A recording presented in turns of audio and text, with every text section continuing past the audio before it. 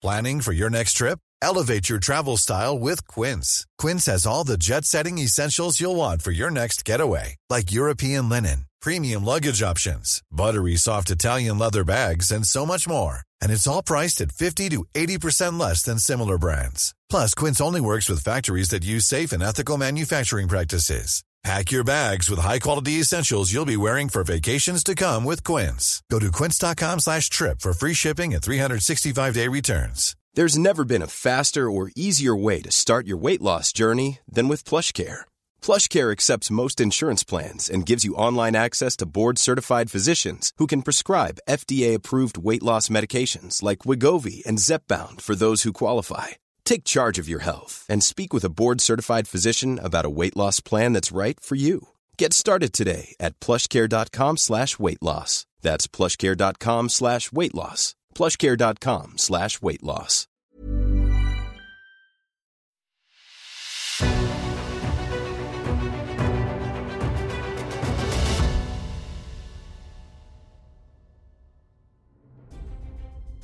It's The Ancients on History Hit.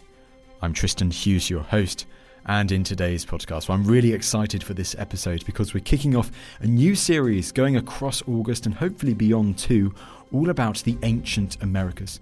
We're going to be talking about Mesoamerica, South America, and hopefully an episode or two on ancient North America as well. And to kick it all off, we were delighted to get on the podcast at very short notice, so we're incredibly grateful to him fitting us into his very busy schedule.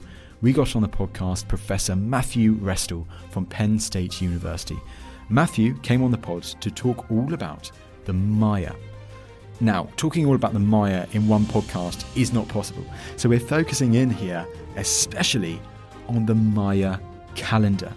What this was, the various versions of the calendar which they had, and of course, we're going to be talking about the calendar which referred to 2012 as being the end.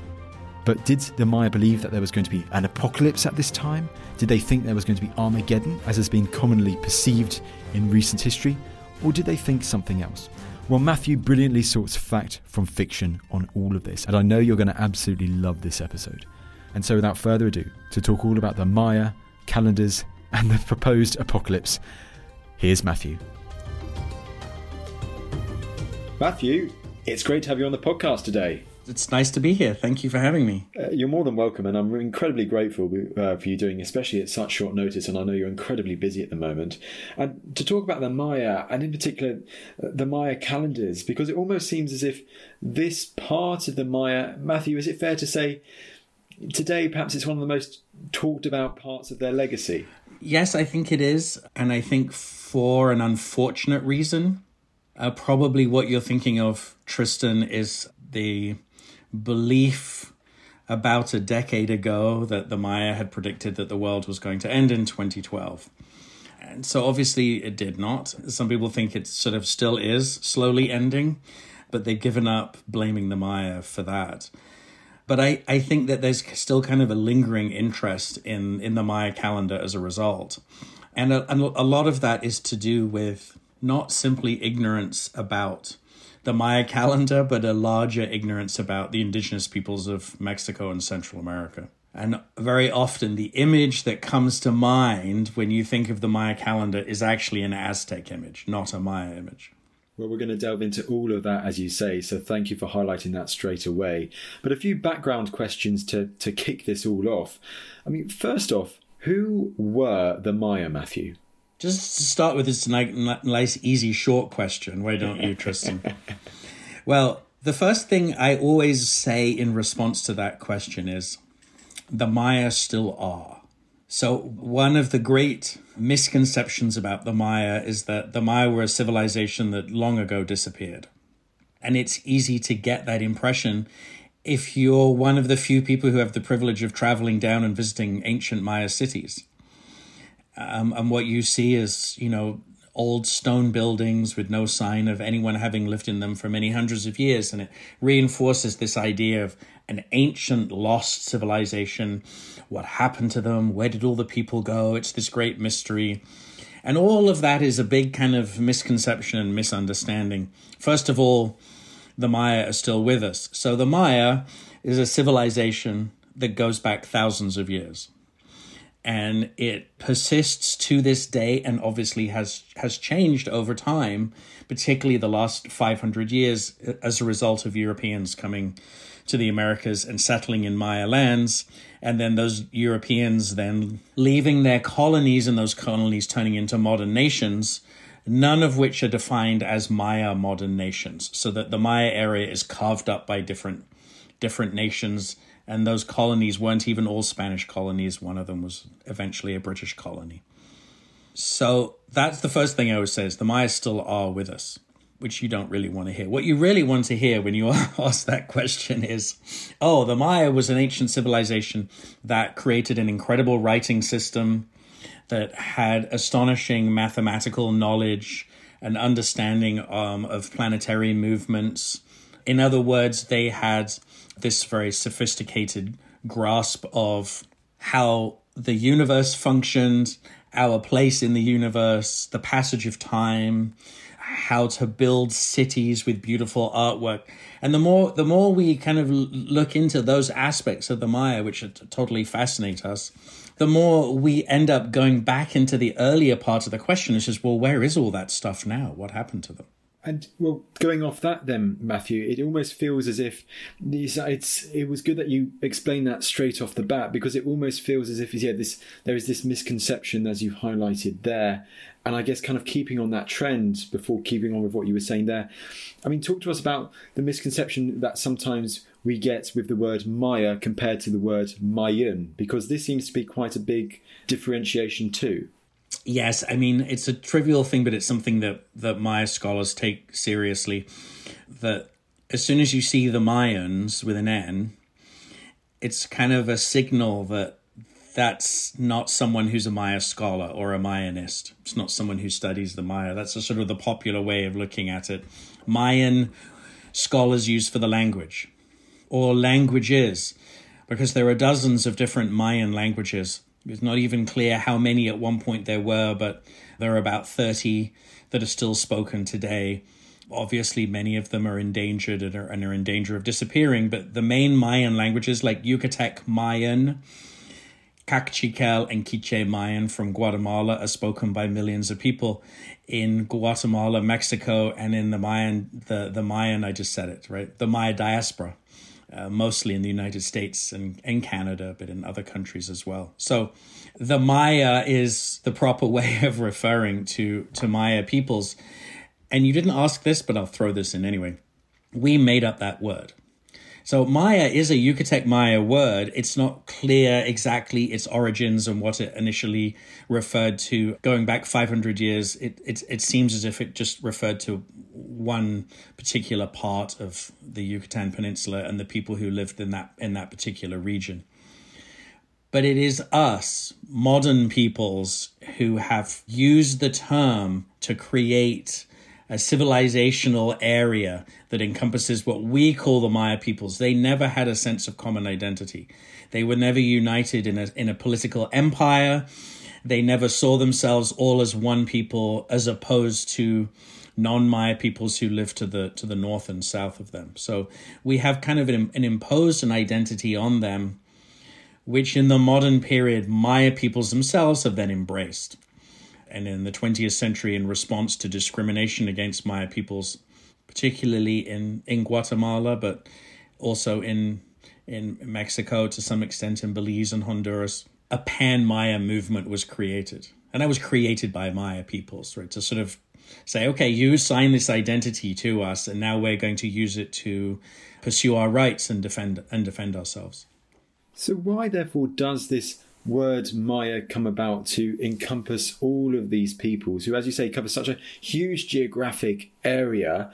And I'm presuming these peoples, they would have perhaps seen themselves as being quite, different from each other, with different centres, different communities, perhaps different ways of ruling and so on. I mean, how does the name Maya therefore come about if they didn't refer to it? Yeah, I see. I think what you're really asking, Tristan, correct me if I'm wrong, is how do you know if someone is a Maya person or not? How do you know they're Maya and not, say, Nahua?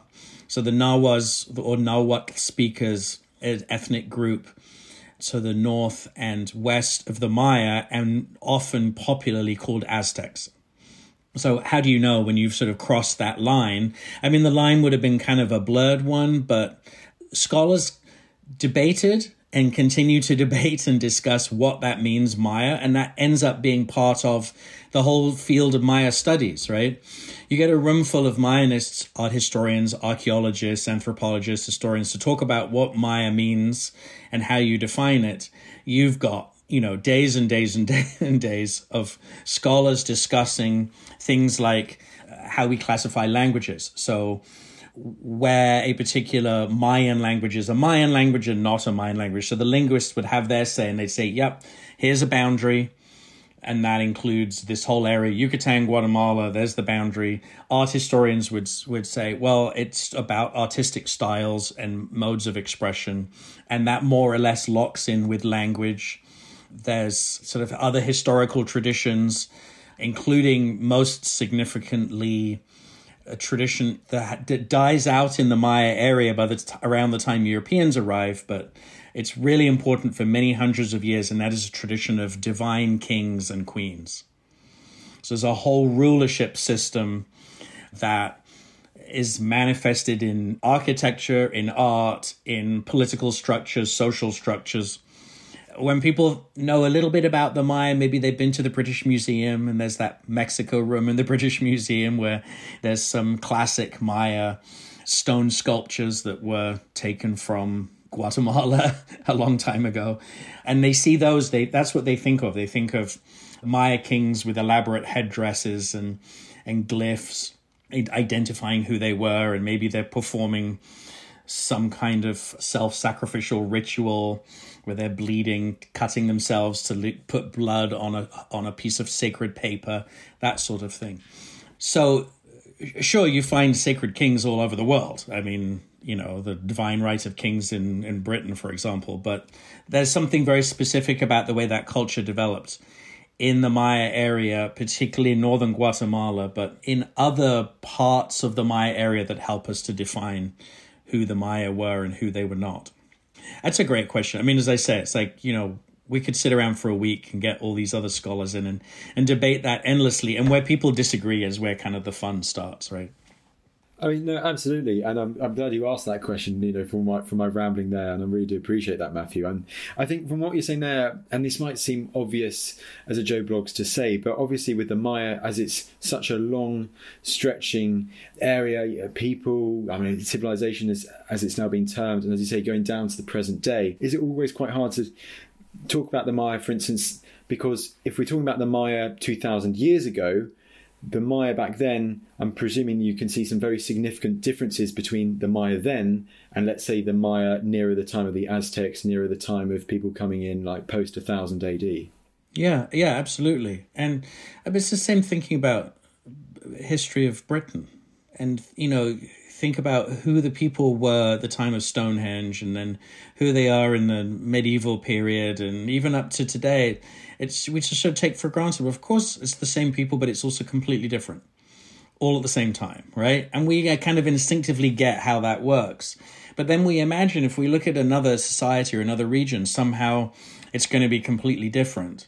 And we love to seize on the ways in which they were different without accepting that if we were to go back in time, the differences that we would find and be struck by would be more a question of time and not region. Do you see what I'm saying? Absolutely, yeah. When I talk to students, I say, before we do that, let's just say we're in England, right? Not in the United States. So let's go back to England in the year 1000 and spend a few weeks there. It would not be fun, by the way, but let's do that. And then we'll go to a Maya city in the year 1000. And that will help us to see, like, okay, now I see how human beings in the year 1000 all over the world lived a certain way. They had certain kinds of technologies and so on. And I always make the argument that I think if you then had a choice, you're now stuck back in the year 1000. Where do you want to be? Everyone would choose to be in a Maya city, but that might just be a kind of romantic bias on my part. I mean, they got better food just to start with. They've got all kinds of different squash and amazing fish, and they're not walking around eating raw onions like the English are. But that might just be my my romanticism, as I said. Well, you go for it. I mean, it's a bit too far in the future for us ancients, I'm afraid. I mean, that's going for the medieval times in the podcast. But let's go a bit further back in time, therefore. To talk about the Maya, I've got notes such as the classic period here and perhaps even a bit before that. So maybe like a couple of thousand years ago, Matthew, around that time, I know it's another big question, but I'm hoping you can explain, like, what would a Maya city look like? What are some of the things that, like some of the most extraordinary elements of the Maya civilization, let's say in around the year 0 or the first millennium BC? Yeah, it gets harder when you go back like that, right? Because we know less. And partly we know less because the Maya have tended to settle sites and stay in those sites for thousands of years.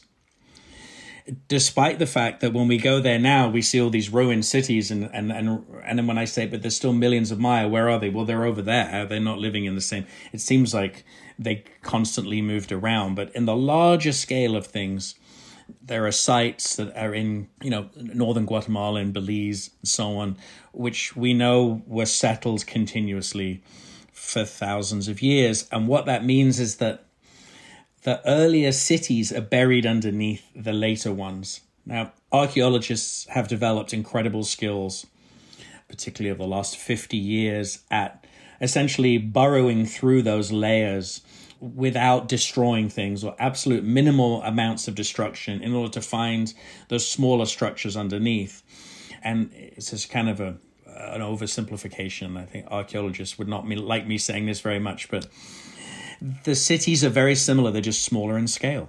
So if you want to go back 2,000 years, are you going to see massive pyramids? Not so much, but you are going to see stone structures. You'll see pyramids with temples on top. You see stone palaces built around squares or plazas, oriented in a particular way that oriented towards the movement of the planets and the rising and falling of and setting of the sun, oriented around where sources of water are, and so on. So stone structures go back way, way earlier than we've at first thought, or that scholars first thought. I think Maya writing goes back earlier than was first thought. So if you want to go back to the year 0, there was a time when it was believed that the hieroglyphic writing systems had not yet developed, and now we know that they had already developed. Not as much as they do later, but they're already there, including numbers. So there's also mathematical knowledge that is being written down. And obviously written down on all kinds of media that have not survived, right? But paper and bone and so on, and or on cloth. So what we have is just the stone parts left, and those have not survived as well as they have from 1,000 years ago. And then the last thing I'll say is, I think what would really strike us going back is color. When you go to Maya cities today, there's no color. And that's a hard one to kind of explain to people. You've really got to use your imagination. These gray stone buildings crumbling and so on would have been faced in stucco, white stucco, and then painted. So Maya cities, even going back kind of to the early days of the Maya, as the Maya kind of coming into being as a civilization, where they lived and worked would have been places of color and art. And Matthew, that's such a good point to leave it on there, because I think it's such an important one to stress wherever you are in the ancient world, whether it's an ancient Egyptian temple, classical Greece and Rome, you always think the white, but actually it's always coloured, or Neolithic Orkney, there's evidence of colour, pigments there too, or as you say, in Mesoamerica with the Maya. As you say there, and I think I just want to repeat that because it's such an important point to stress, that there would have been colour everywhere. These would have been very vibrant communities with all these different, shades of colour everywhere you looked. Mm-hmm. Oh, yeah, absolutely. And I sort of, in a way, I blame photography.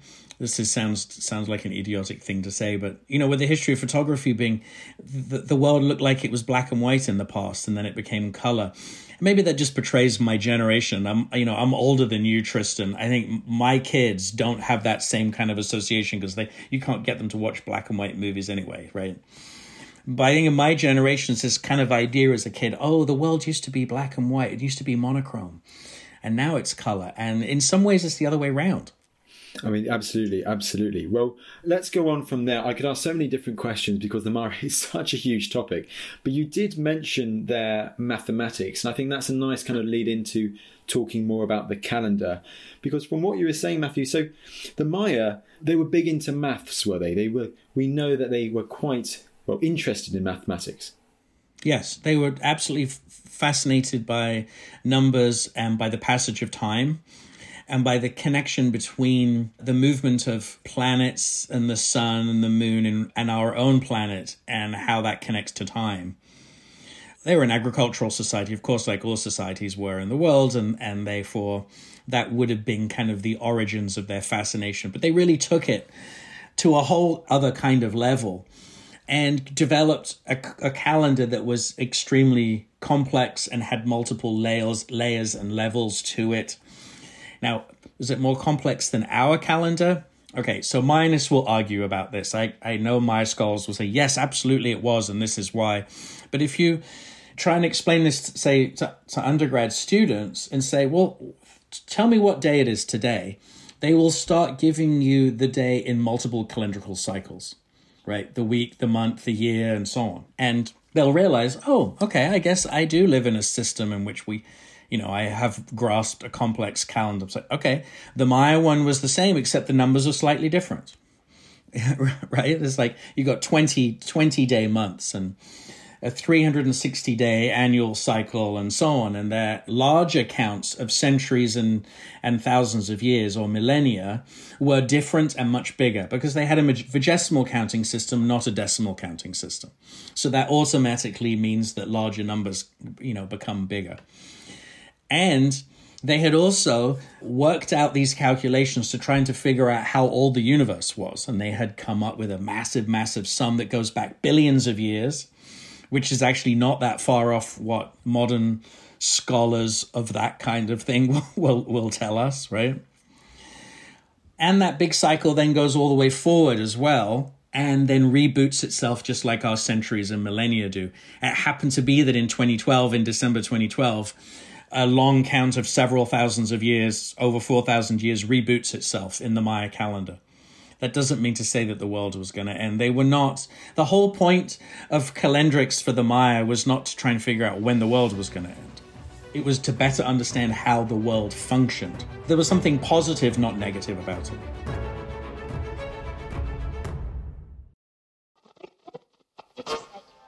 Aeroplanes, spacesuits, condoms, coffee, plastic surgery, warships. Over on the Patented podcast by History Hit, we bring you the fascinating stories of history's most impactful inventions and the people who claim these ideas as their own.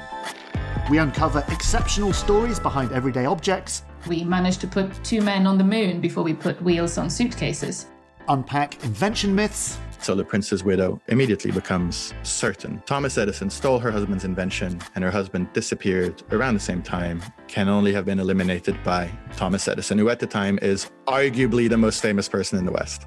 And look backwards to understand technologies that are still in progress. When people turn around to me and say, oh, why would you want to live forever? Life's rubbish. I just think that's a bit sad. I think it's a worthwhile thing to do. And the thing that really makes it worthwhile is the fact that you could make it go on forever. So subscribe to Patented from History Hit on Apple, Spotify, or wherever you get your podcasts to catch new episodes every Wednesday and Sunday. I'm Afua Hirsch. I'm Peter Frankopan. And in our podcast, Legacy, we explore the lives of some of the biggest characters in history. This season, we're exploring the life of Cleopatra. An iconic life full of romances, sieges, and tragedy. But who was the real Cleopatra? It feels like her story's been told by others with their own agenda for centuries. But her legacy is enduring, and so we're going to dive into how her story has evolved all the way up to today.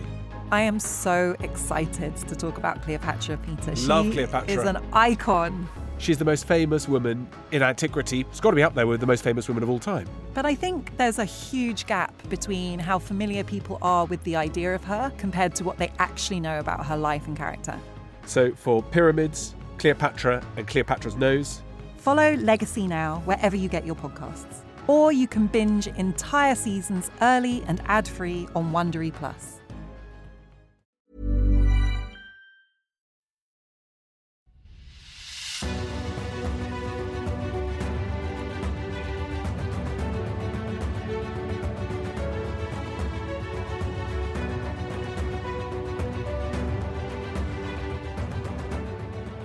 I mean, that's literally what I was going to ask about next before going more into that 2012 area, was to stick a bit more on the origins and me asking the really difficult questions. But do we have any rough idea when Maya calendars start coming about and why? From what you were hinting at there, is it more, for instance, is it more an astronomical interest in the universe purpose, or do we think it perhaps might be more aligned with what's happening like ancient Rome, like more focused on agriculture?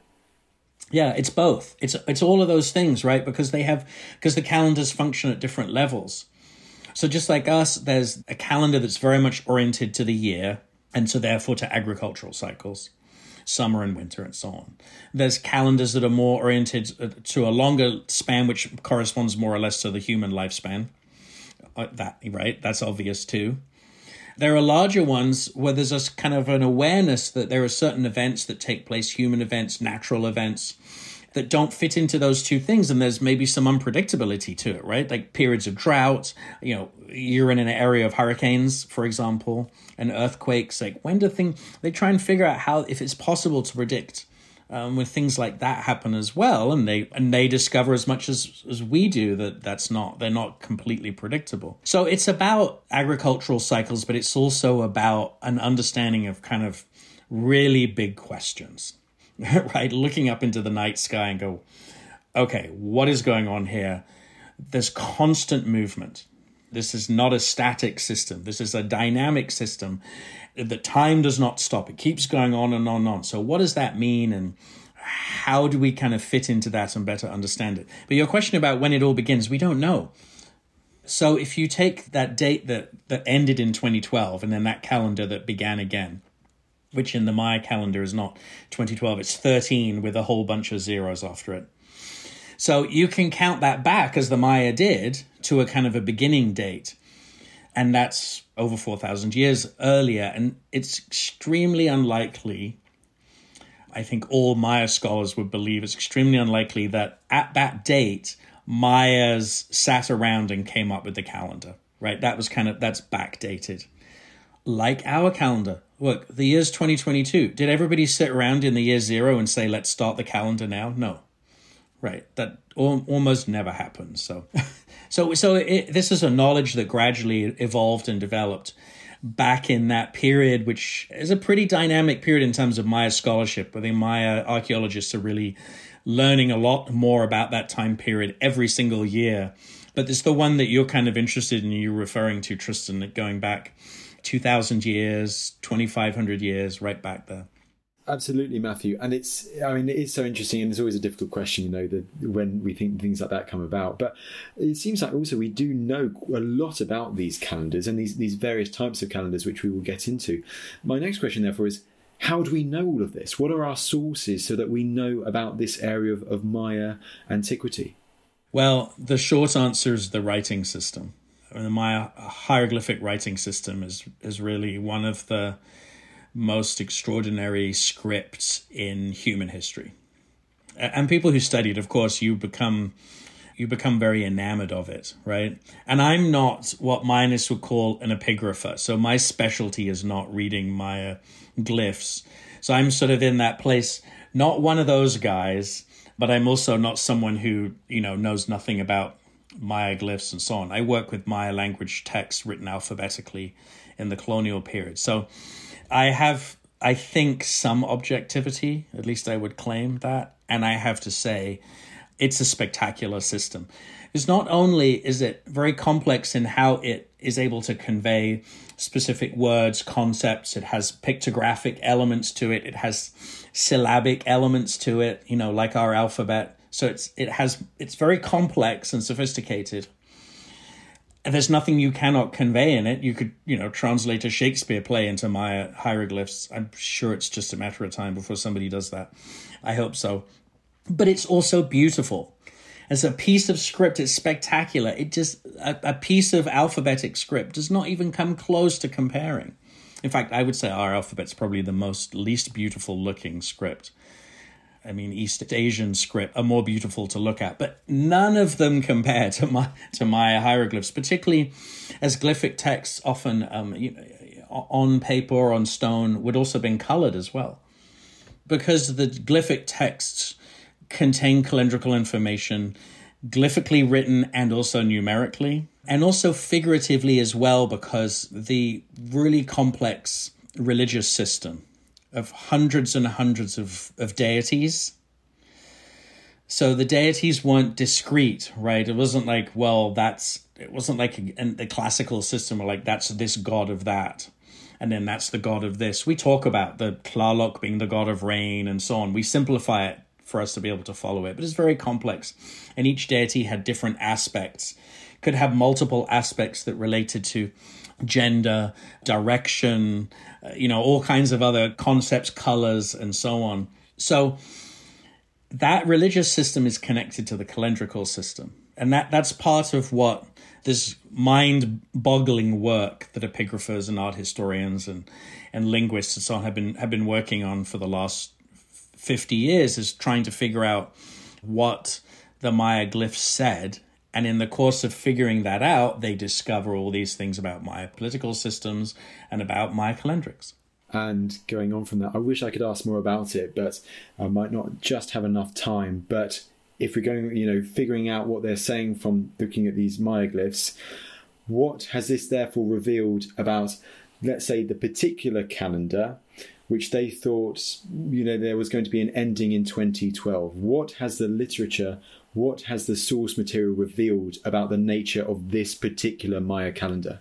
I think what it revealed is a huge disconnect between the kind of popular perception and fear and what Maya scholars' understanding of the calendar. There was more or less a consensus among Mayanists that the Maya were not obsessed with apocalypse or with world ending, but maybe they might have wondered about what was going to happen and so on. Well, when there was this then larger perception and a whole industry of 2012ology, as it became called, trying to convince people, look out, the world's going to end, and the Maya predicted it, that forced Mayanists to say, okay, let's be more clear, let's be more detailed, let's be more thorough in trying to understand Maya calendrics. And I think that then pushed Mayanists even more to say, this is not a civilization that was obsessed with apocalypse at all.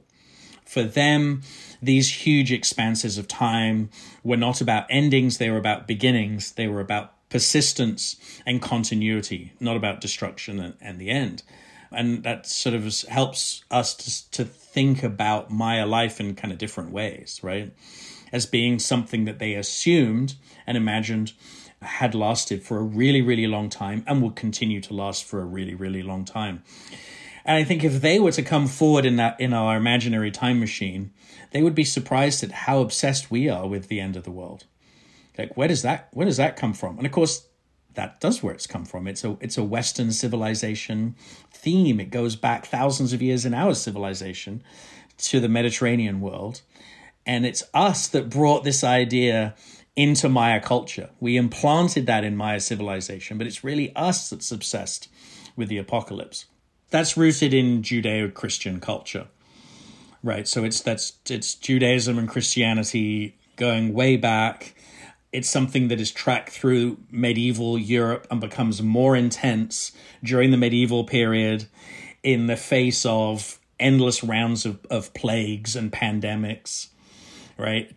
People trying to make sense of why is this happening to humanity.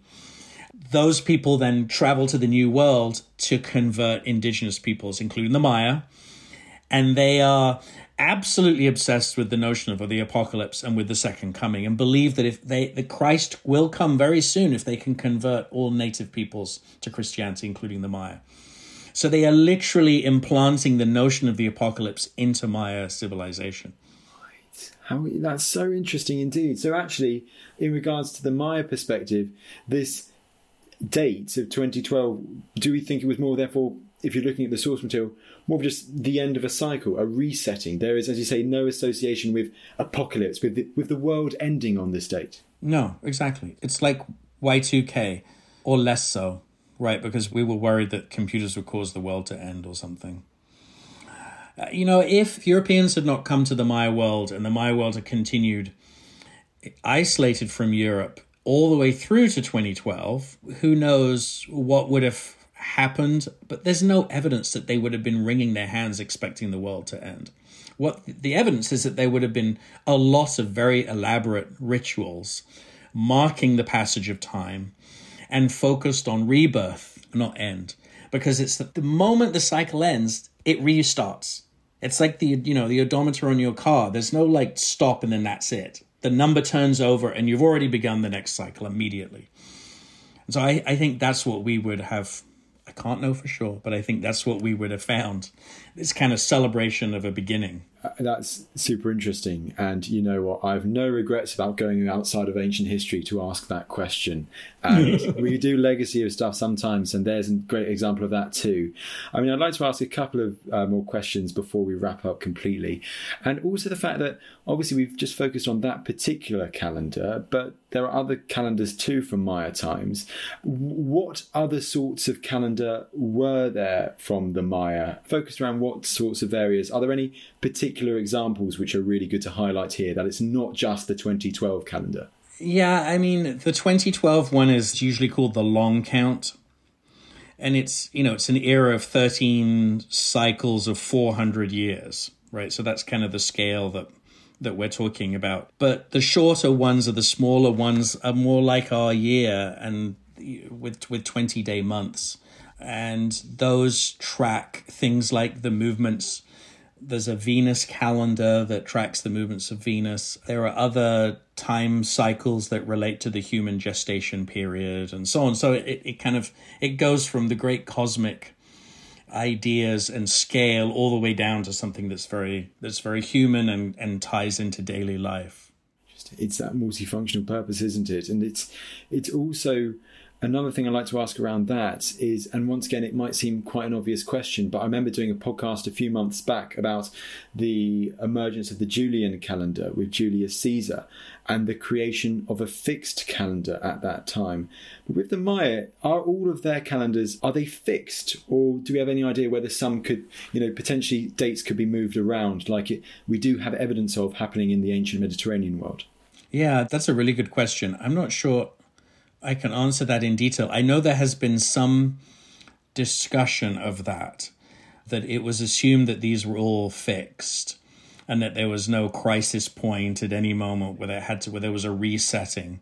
I might be wrong, but I believe that some scholars think that there may have been moments when a resetting was done possibly for political reasons. So in order to make the moment when a certain individual became king, or when he was born, or when his father or ancestors became the rulers of that particular city-state, that was a date that was numerically or numerologically was more significant. And that might have caused some kind of calendrical shifts.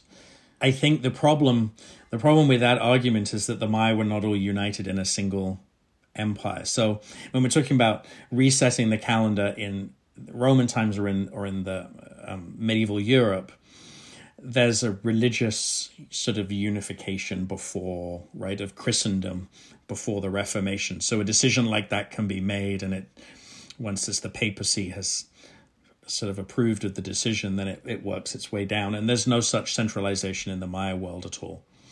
If one city-state is changing the calendar, then scholars are going to see a disconnect between their calendar and the calendar in other city-states. So the argument, therefore, would be that no, unless you can find really specific moment where that happens, then it's not going to. No, fair enough. I'm just full of incredibly difficult questions today. These are good. If you keep going, you're going to have a question I can't even say a single thing about. So is that your goal, Tristan? To push me to the edge of my knowledge? That's what I do. Okay, only a couple of questions, then we'll wrap up. But I mean, that was a really nice thing what you were saying there, how, it's not just, there are these different peoples. It's not one big group with the Maya. And let's say keep on at maybe 2,000, 1,500 years ago. Do we think, therefore, it's possible that if that's the case, that the Maya calendar was actually being used outside of the area we refer to as the Maya world as well at that time? My God, you are really like, that's an excellent question. I'm going to want to go ask my colleagues now about that question. I mean, I'm guessing that the calendar would have been known about. But the thing is you move out of the Maya era up into Mexico through what is now Oaxaca, where the Mixtec and Zapotec peoples had their own writing system and calendrical knowledge. And then up into central Mexico where, well, the Aztecs, but the people who came before, going back hundreds and thousands of years, their predecessors, they had their own writing system too. And they're related, but they're not the same. The Maya are part of a larger cultural area or civilizational area that you mentioned earlier, Mesoamerica, which goes from northern Mexico down into Central America. So I think probably, I'm like thinking on my feet about this question, I think the calendar would have been used outside the Maya area, but it wouldn't have quite been the same calendar. But they would have been perfectly comprehensible, right? There would have been a language difference. The different words would be used. Maybe that one calendar is more important than the other and so on. The long count, the really big one, was not recorded outside the Maya area. So it probably was known about on the edges of the Maya area, and possibly in central Mexico, they were aware of that, but they didn't use it. Fair enough. Good answer, my friend. And, well, this has been absolutely great. A bit squirrely. It was a bit of a politician's answer. Well, I mean, that's all we want. It's all good at the moment. And that was great. And this has been an awesome chat, Matthew. And we've got to wrap it up now. But last and certainly not least, I mean, if there was one thing, apart from me asking all these incredibly difficult questions, that you wanted people to take away from this chat today, I mean, what would it be? Don't forget, the Maya are still with us. Their civilization still exists. Maya people are still among us. Just think about that. It's important. Yeah, absolutely. Well, Matthew, this has been a great chat. Last but certainly not least, you've written books on the Maya, and one of your most recent is called? The Maya, A Very Short Introduction. Written in the brilliant Oxford series, the Very Short Introduction series. Brilliant. Well, it just goes for me to say, Matthew, it's been a pleasure. Thank you so much for taking the time to come on the podcast today. Oh, thanks for the opportunity. Enjoyed talking to you. Thanks, Tristan.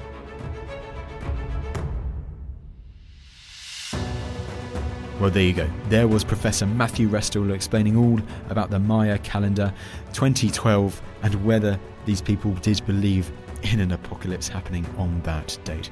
It was great to get Matthew on the podcast at such short notice. We're incredibly grateful to him for fitting us in to his very busy schedule. And it's also been a very quick turnaround by the whole Ancients team, particularly our producers Elena and Annie. So huge kudos, huge praise to them for getting this episode edited and ready for this Sunday's release. Now, last things from me. You've heard it before, you're going to hear it again. You know what the drill is by now. If you would like more Ancients content in the meantime, well, you know what you can do. You can subscribe to our weekly newsletter via a link in the description below. Every week I write a bit of a blurb for that newsletter where we explain what's been happening in Team Ancient History Hit World. And of course, on the side, we're also convincing our newsletter guru, Lily, that of all the historical periods in the world, it's ancient history that is the coolest of them all. Ancient history is where it's at. We're getting there, but more and more people on the newsletter, well, that will help our little mission even more so. Speaking of missions, it's the mission of this podcast to share these incredible stories from ancient history, to give them the light that they deserve. It's been so wonderful, such a privilege to do this podcast, and long may it continue. But if you'd like to help out, well, it's always appreciated if you'd be kind enough to leave us a lovely rating on either Apple Podcasts, Spotify, or wherever you get your podcast from. The whole team reads greatly appreciated. But that's enough from me, and I'll see you in the next episode.